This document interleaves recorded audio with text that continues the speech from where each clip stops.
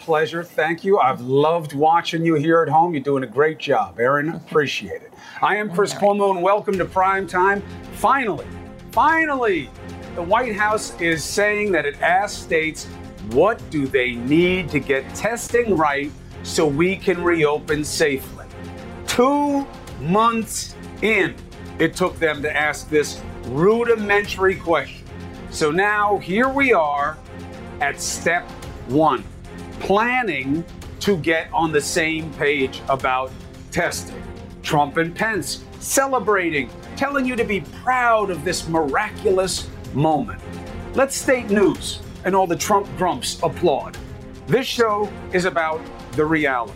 We have a governor tonight who was on that call with the truth of how we got here and where we need to be, okay?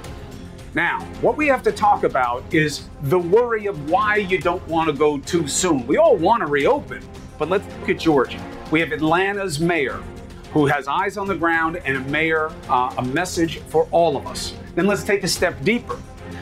What does opening too soon look like in major cities up in the Northeast and on the West Coast? We have an expert who will model our future. For all the doubts, for all the politics, one thing has been consistent here. Us. Together as ever, as one, we have kept this virus at bay. Together, we will get back to where we want to be. What do you say? Let's get after it.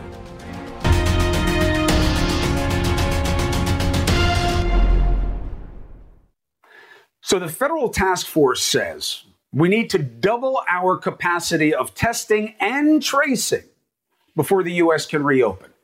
What does the president say? Listen to him today. We have enough testing to begin reopening and the reopening process. We want to get our country open, and the testing is not going to be a problem at all. In fact, it's going to be one of the great assets. It always has been the problem. It is the problem, and it will be the problem. Okay? Testing and tracing. Don't buy the hype. Everybody wants to reopen. There is no division on that issue. Okay? The president didn't come up with the idea of reopening. We've all been asking the same question. Every governor, every mayor of every big city. How? How can we reopen safely? That's the question that's been avoided. You know why? It's the hard one. And that's why states like Georgia reopen before they can properly test and trace. Don't forget about the tracing, because once you test and you get people who are positive, what do you have to do then? Manual labor. Who did they touch? Who were they around? Let's reach out and get them. We have to test them too. That's manpower and money. Still getting no love at the federal level. If we don't get it right, we know what happens. The virus will spread and it will be hard to control. Nevertheless, what happened today in Georgia? Restaurants reopening today. We keep asking Governor Kemp to come on. I want him to address the concerns. I want to be fair and give him a chance to talk to you about why it was the right move.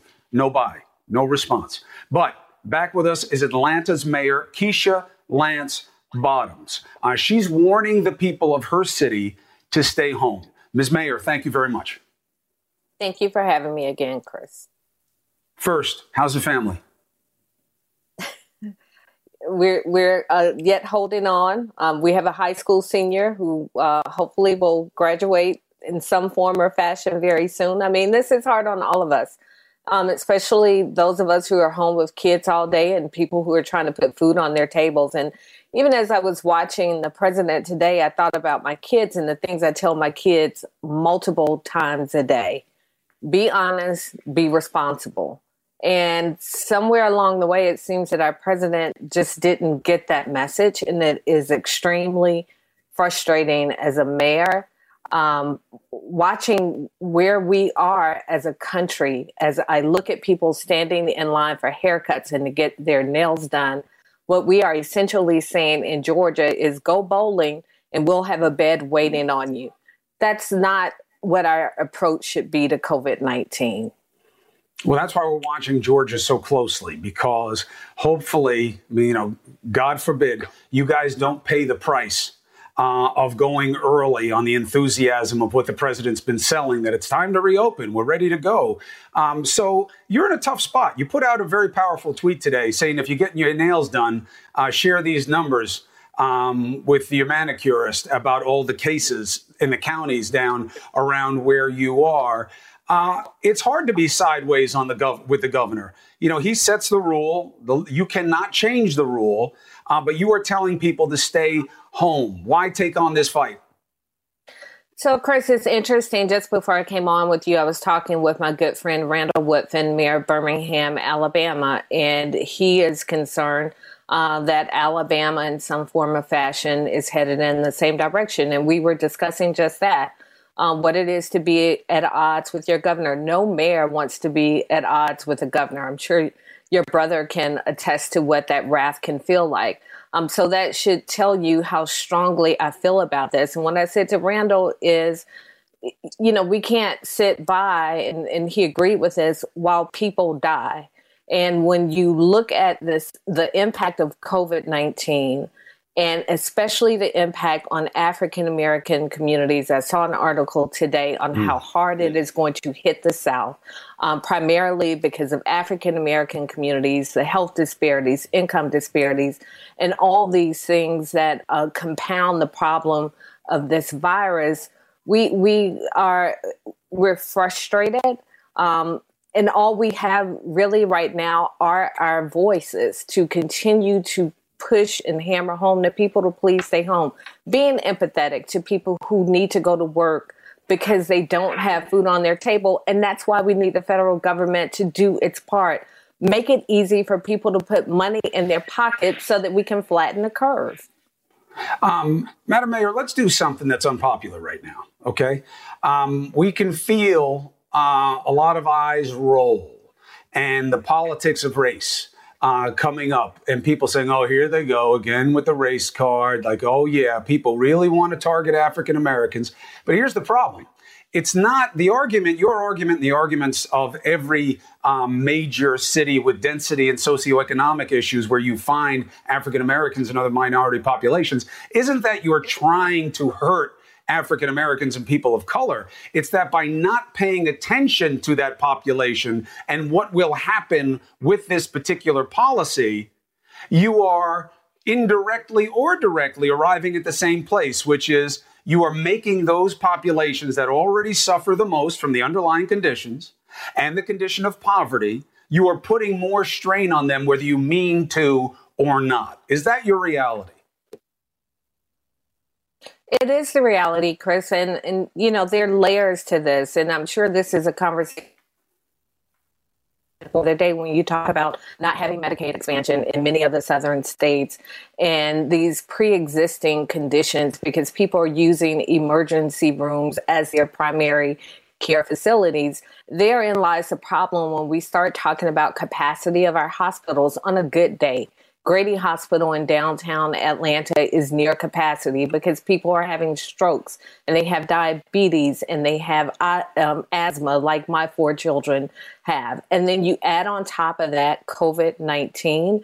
And I think for us to continue down this path, so not only did we open up nail salons and hair salons and barbershops and tattoo parlors and all these other places, now we're opening up restaurants and we're taking it even further. And who knows where we're going to be next week. And as I listen to leaders in Atlanta, our business leaders and the health professionals, people who have options, they all agree that it is too soon. And why that rational thinking is not transferred to our governor really continues to baffle me.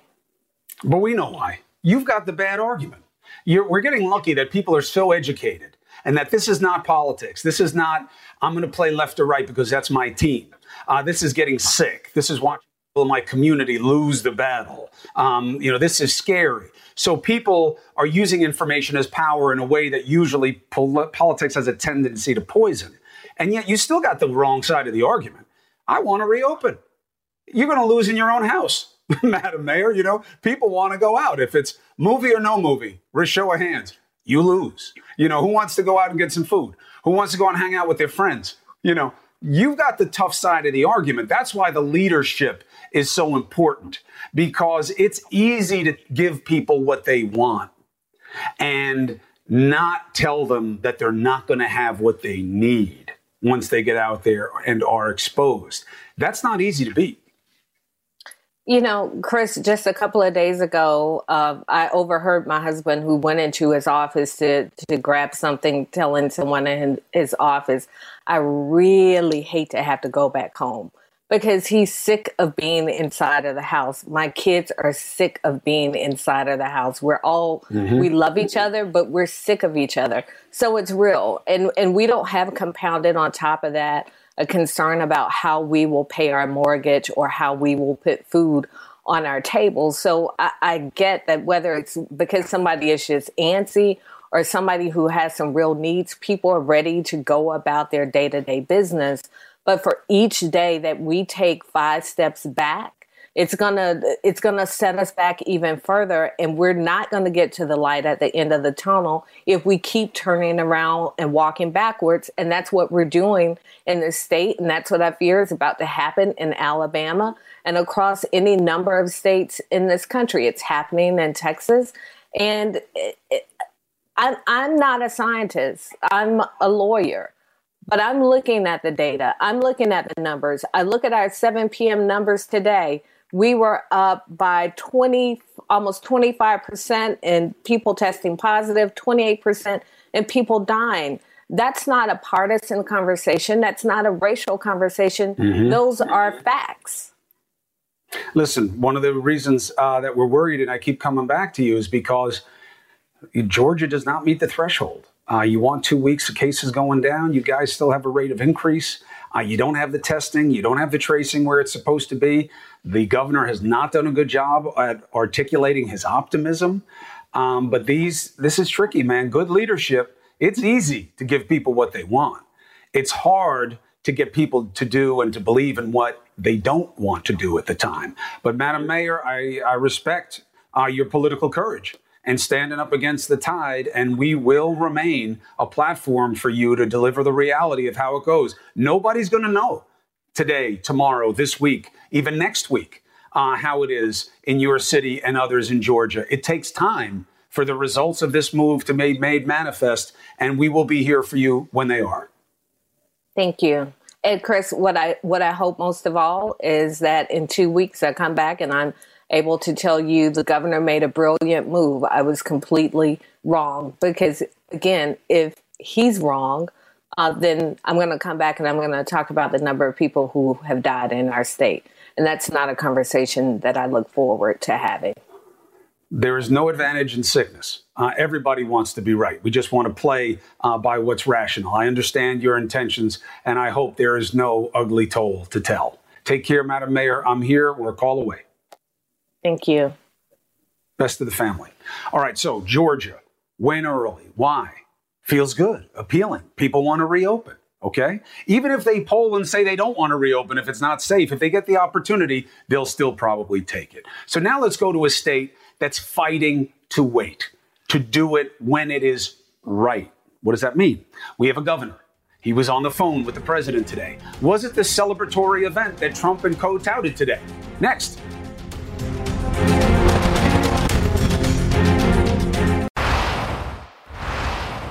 Just today, 2 months in, the White House announced with great enthusiasm, guess what we did? We went to the states and said, what do you need to get testing right so we can reopen? And they say we're going to come up with a blueprint to do just that.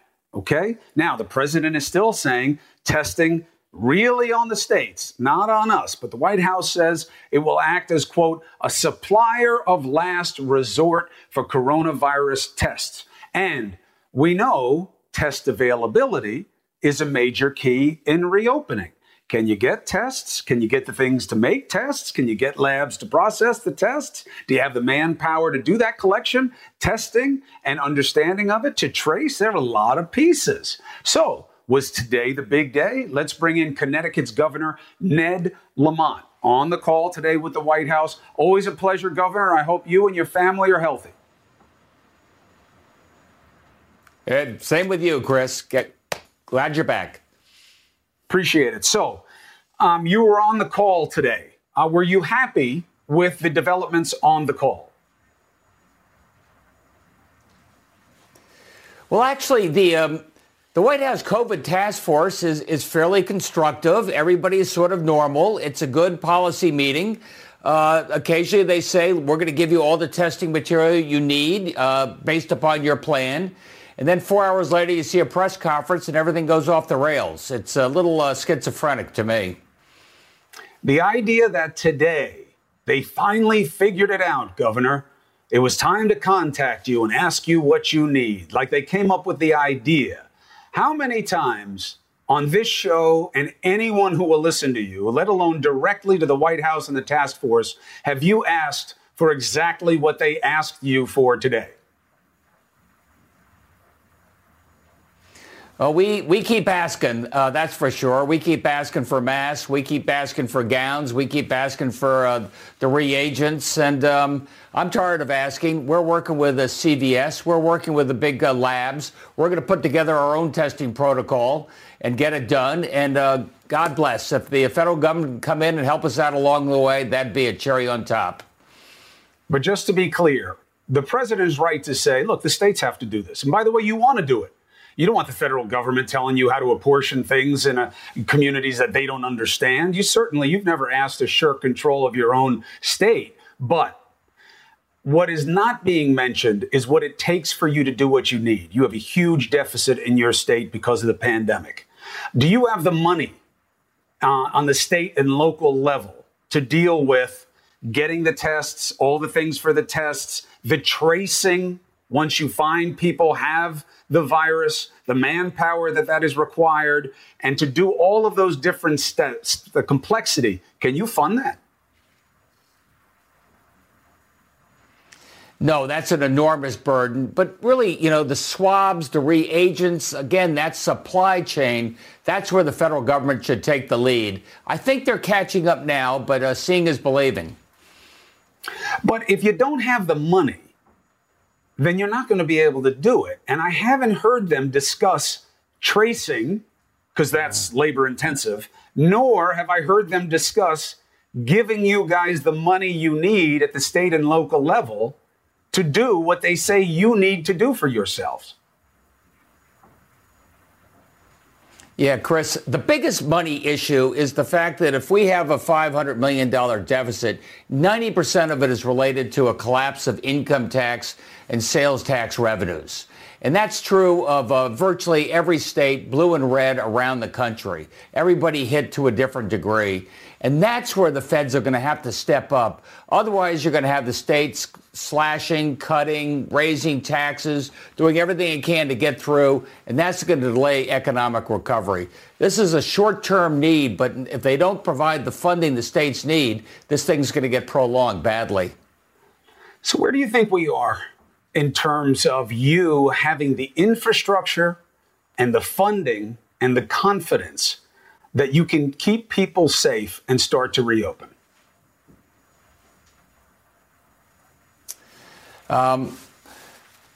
We're going to reopen in a very thoughtful way.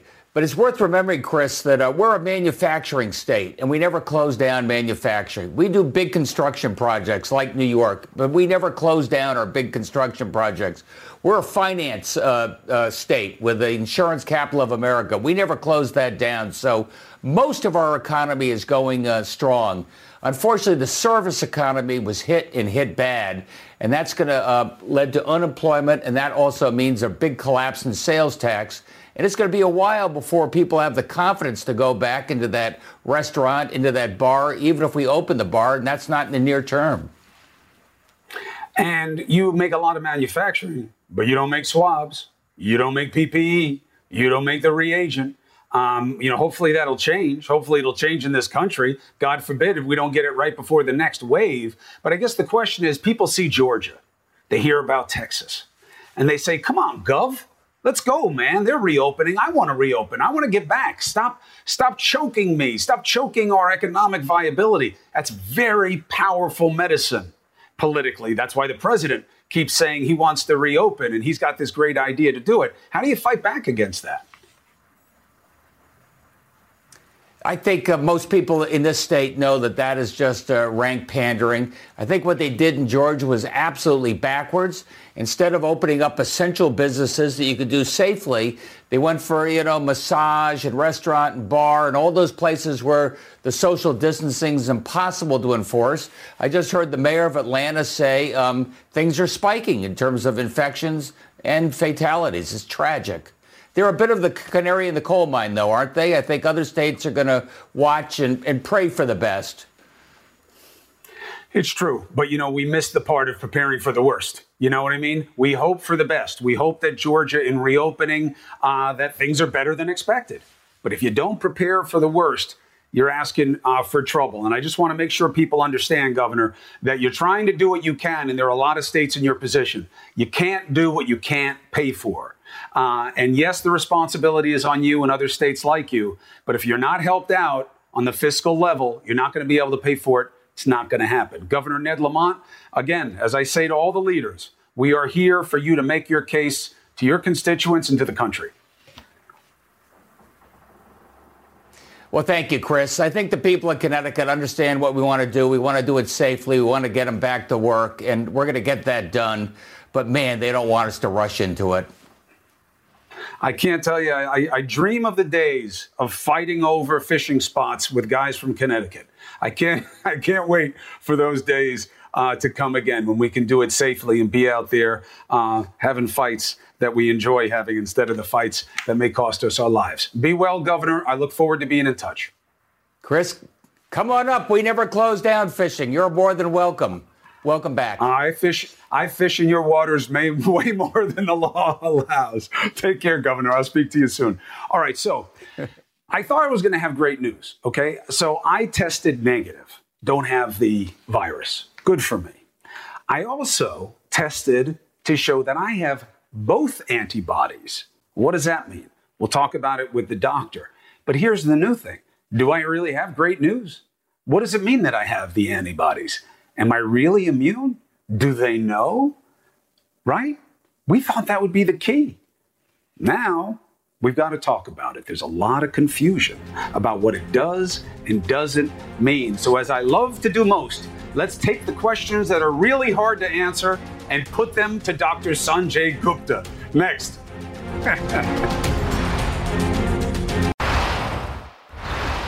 All right, so what was the dream scenario? The best news in the land of bad news. You get sick. It's terrible. You beat it. Thank God. And then you have antibodies. And it's like you're the coronavirus version of Iron Man. That you won't get sick. You're too strong. Here in New York, nearly 15% of those tested have been shown to have antibodies. First, that lets us know what we've all assumed, right? Which is we're way behind in testing. Way more people have had this than we expected. But is this good news or not? I thought I was going to have this big, great news of all the bad news I've given you about me and my family. I tested negative. I have both antibodies, the short-term one and the long-term one. So I'm lucky, right? Or not? Why do we question it now? Well, the World Health Organization issued a warning saying, chill out with these immunity passports. We don't know what the antibodies mean, if they mean anything. How did this happen? Dr. Sanjay Gupta joins me now. Well, Gupta, you told me the good news is when you get done with the virus, you'll have the antibodies, and boy, oh boy, you'll be the envy. Well, now what?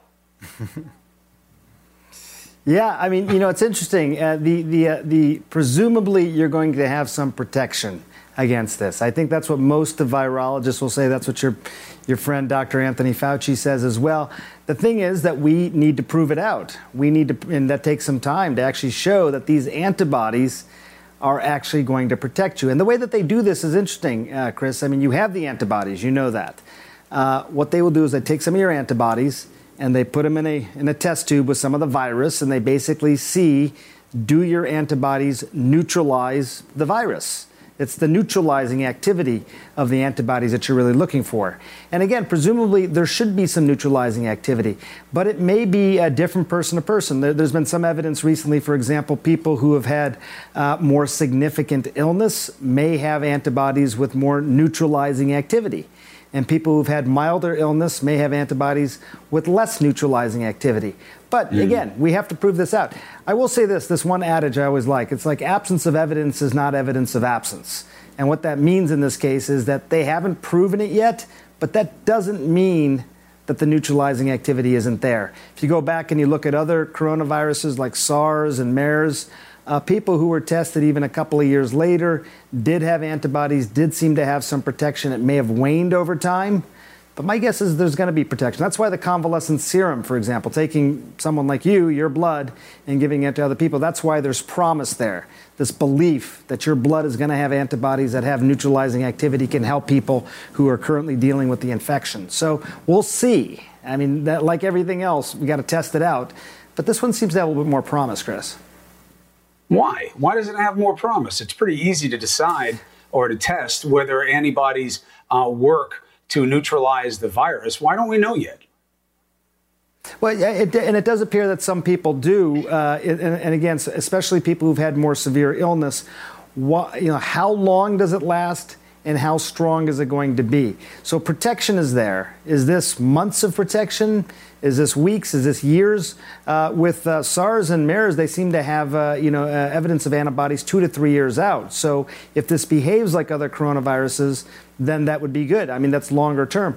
But we're 4 or 5 months into this. To really know, you'd have to test this again in a year. Someone like you would have to be tested periodically to see, A, do you still have the antibodies? And B, when I take those antibodies and put it in a vial with the virus, what happens? Do Chris's antibodies start to actually still neutralize the virus? And I'll take it even a step further, Chris. They may find that you have sort of a diversity of antibodies, right? You have the short-term, the long-term, but even a more diverse sort of set of antibodies. Some really aren't doing much of anything, but there's a few that are really, high achievers in terms of neutralizing the virus. You could take some of those and clone them. And that's called a monoclonal antibody. It's expensive to do, but that's actually a form of therapy. I have found some super neutralizing antibodies. Those are my super achievers. I'm going to clone those and use those as a therapeutic. So that could be it as well. But we're sort of into this right now. That's what a lot of people are trying to figure out. But I will say, out of China, there's been some data just using convalescent serum, not even going into the monoclonal antibody route, helped. Been able to take their serum. That it helps. Exactly. Early evidence of that.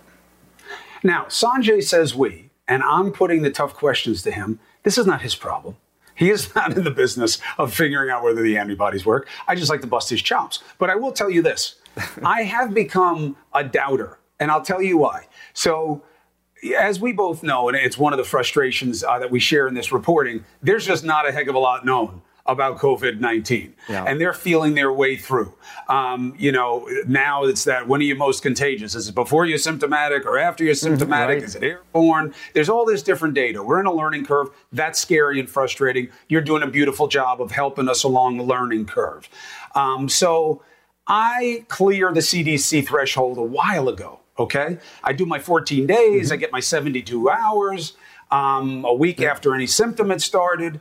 Then I get my test back weeks later, and I have IgM antibody.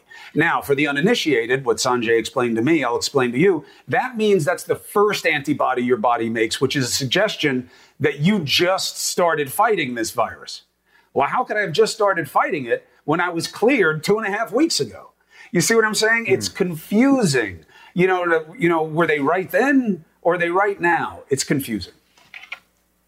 I could see where that's confusing. And, we have a graph, and I'll make sure to pull this for your show tomorrow night. But so there's an early and a late. The early one does often start. The early antibodies start to get generated while you are still dealing with the infection.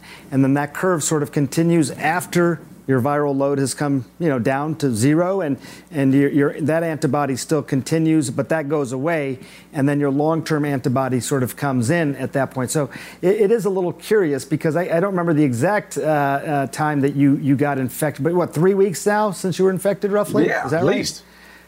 Yeah. Yeah. So I mean, that does seem a little bit long, but you just get tested for your antibodies and you have evidence of both. So you're right at that curve where you've had the early term, as my guess is disappearing, and the long term antibodies now coming in. And my guess is if you tested it again in a week, you'd probably have the long term antibody in your system and probably not the short term. I don't know. That's a guess, but it does make sense that you would have the antibodies given that you are known to be positive.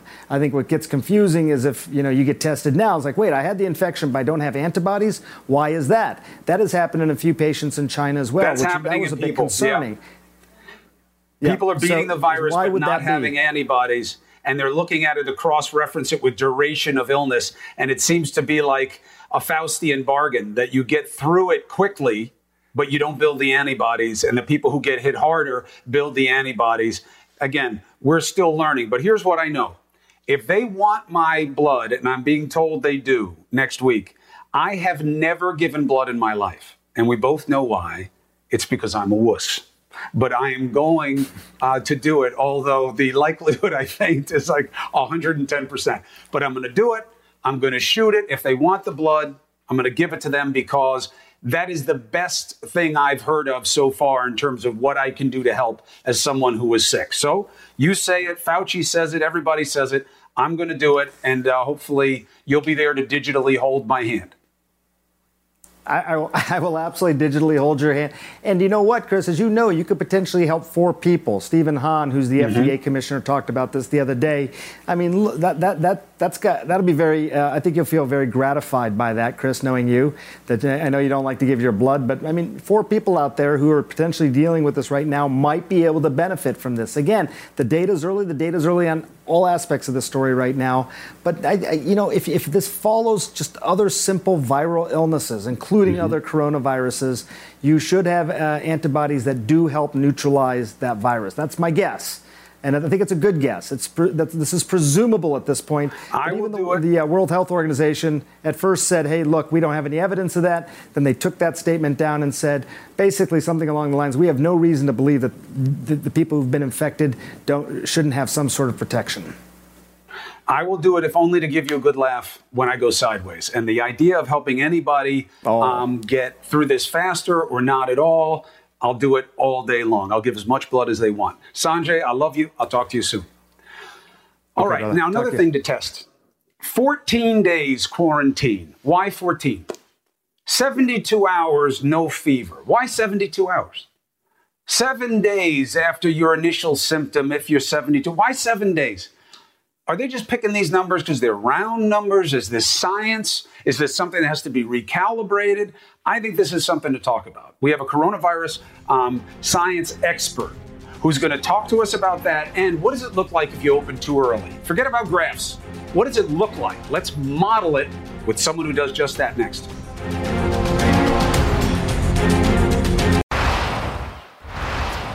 These periods that we're all living by.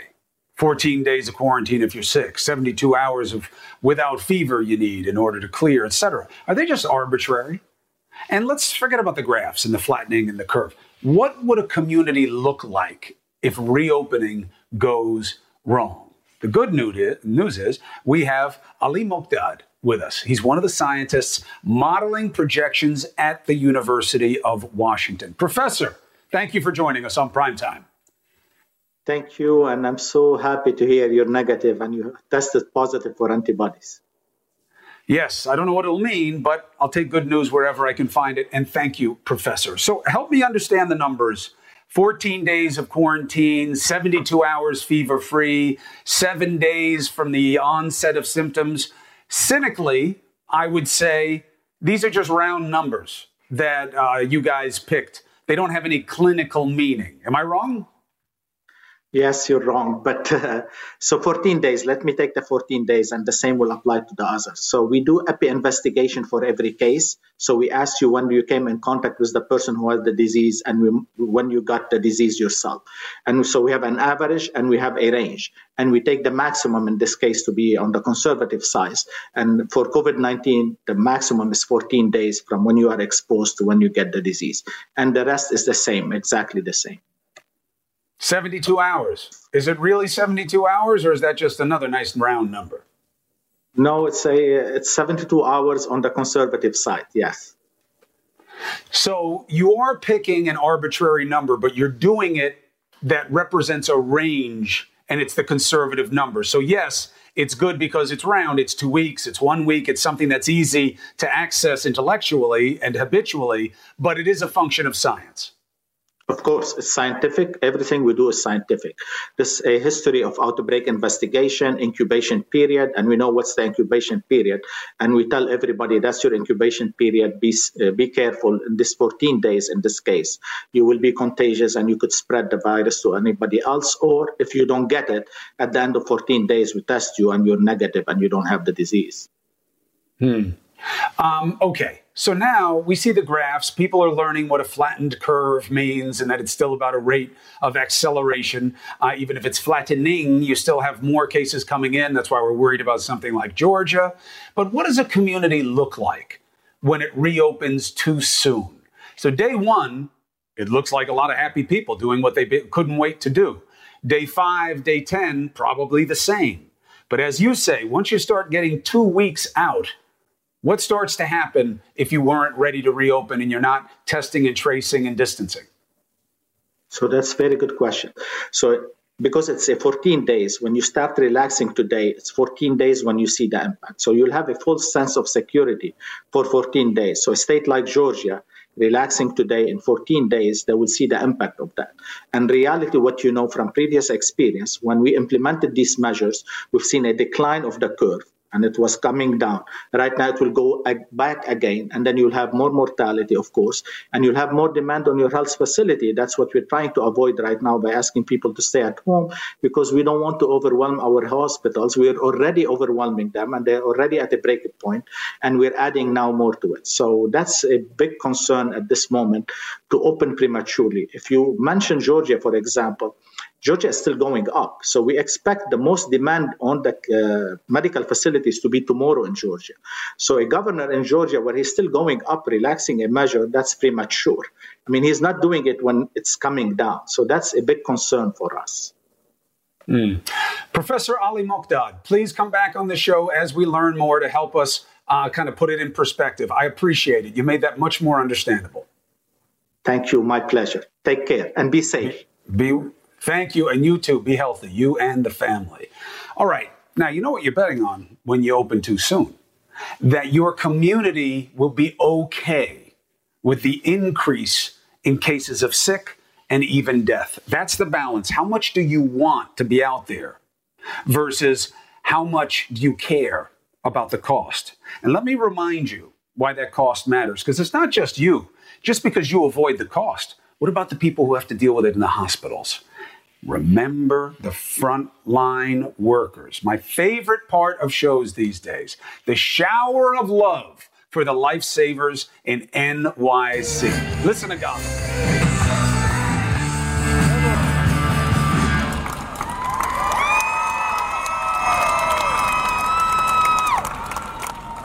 I love it. I love the me surrendering to the we, together as ever as one. We know what you're doing, you men and women on the front lines in the hospitals. Thank you for keeping us safe. I promise we'll keep fighting to have people do things as safely as possible because we know you're paying the price. Now, I showed you this awesome photo Friday night. Remember the lawn in Bryant Park? Mowed, right? The mowed lawn there. The lawn itself is closed right now, but Bryant Park is open. We all want everything open again, right? Who doesn't? There's never been a division. That is BS political pandering. The president didn't create the idea of reopening. It's always been about how. I have a closing argument tonight, okay? You cannot be played for a sucker. We got to be on the same page about what matters and what doesn't. Fact versus fiction. Let's get after it.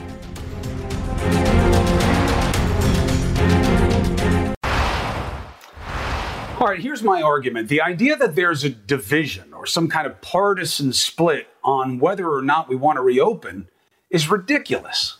It's a fiction. It's never been about anybody if they want it. It's about how. Always it's been about how. How do we do it safely? Testing, tracing. Now, finally, today, 2 months in, Trump and Pence are asking questions about that to the governors. What do you need? They're celebrating phone calls with these people, asking them, what do you need? Which is what the governors have been telling them for weeks. The suggestion that this is a remarkable sign of progress, I'm sorry, it's fiction. You have heard governor after governor on this show and everywhere they can get attention asking for exactly this, not for weeks, for months. We have to do more. We need more testing. You need to do more testing. We've got to have more testing than we have. I'm not going to give Trump and Pence credit for finally arriving at the right conclusion. Let state TV do that. Like the Trump grumps say that we're being unfair. It took 2 months to get to step one. Come on, man. And a week or so ago, Trump was encouraging people to liberate states that ask people to do the only damn thing that has made any difference in controlling this virus. Stay home. Okay, so he's new. He just got religion on testing. All right? But he still wants the states to do it. But here's the problem now. He knows the states can't pay for what he's asking them to do. The kits, the manpower for the processing and the collection and the tracing. They want you to jump up and down and celebrate this amazing effort, this public-private sector's partnership coming together. 2 months in. Still just got one company making swabs. We're just starting now to address this in the way that we always needed to do it. And you know how you can tell that these guys, Trump and co., know that they haven't had a real handle on this despite all their posts? Reopen, reopen, I want to reopen. You ever hear Trump mention schools? Nope. You know why? Because he knows you mess with kids and schools and reopening the wrong way, and even the Teflon Don will pay a political price. Some 38.6 million public school kids already know they're not going to be sitting at a desk again this year. And a lot of those kids are going to have to figure out where they get their meals. Now, how can we be talking about reopening and getting back and let's do it now when people don't have anywhere to put their kids? How can parents go to work when they don't have any place for their kids to be because the schools aren't open? You know, it just doesn't make sense. It's hype. Don't be a sucker, okay? They're pushing a fiction. They know parents can't go to work if there's no place for their kids. They know the states can't afford this stuff, but they're balking at paying for it. That's not something to celebrate, okay? And just think about it. So you want to send kids back to school too? Okay. How many in a class? How many in the bus? What about gym class? What do they eat? So, the meals are a huge need. No plan. No grasp of that fact. What's your commute going to look like when you go back to work? Transit workers are dying at alarming rates. They can't get the PPE they need. Still don't make it in this country. Still no plan to make it in this country. Fewer buses and subways means what? More people on the ones that remain, right? Crowds, density, illness. You think grocery store shelves are slim now? Food plants are closing right now. You saw what the Tyson guy said. It's breaking down the supply chain. Cost of meat is going to spike. Look, we all want to go to a restaurant, okay? What does it help if it's not safe to show up? Are you going to go just because you can? We'll watch the test in Georgia, but I know my answer. Do you know yours? These are fundamental questions. We're nowhere near having good answers. And that's a fact, not a fiction. But you know what Trump and Pence and too many others know? You know what sells in politics? Fiction. Telling you what you want to hear. You want to reopen? Yeah. So duck the fact that you had plenty of early warning to do something about this. And you'll duck it and say, well, it was all China's fault. And now the testing, you've been knowing about it forever. And you haven't done anything till today. So you'll duck it and say it's the governor's fault. I'm telling you, this is the end of the argument, okay? The reason these governors are doing well in the polls is because they're being straight with you, even when the information's not good. Leadership is not telling people what they want to know. It's convincing them to do what they don't want to do. That's real leadership, especially in a time of need. That's what we need right now. That's my argument. Thank you for watching. All right. CNN Tonight with D. Lemon starts right now. I had a special viewer today, a 2-year-old girl named Grace. I promised I'd give her a wink. Bink. Can you believe a 2-year-old watches the show?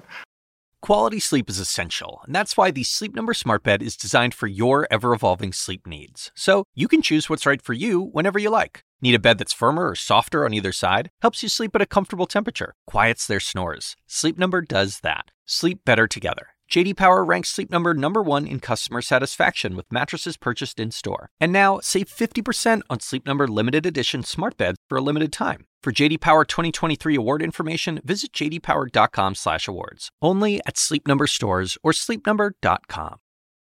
Now streaming exclusively on Max, a new CNN flash doc about the album that has Nashville talking, Call Me Country. Beyoncé and Nashville's Renaissance. Watch it at max.com/callmecountry. Max subscription required.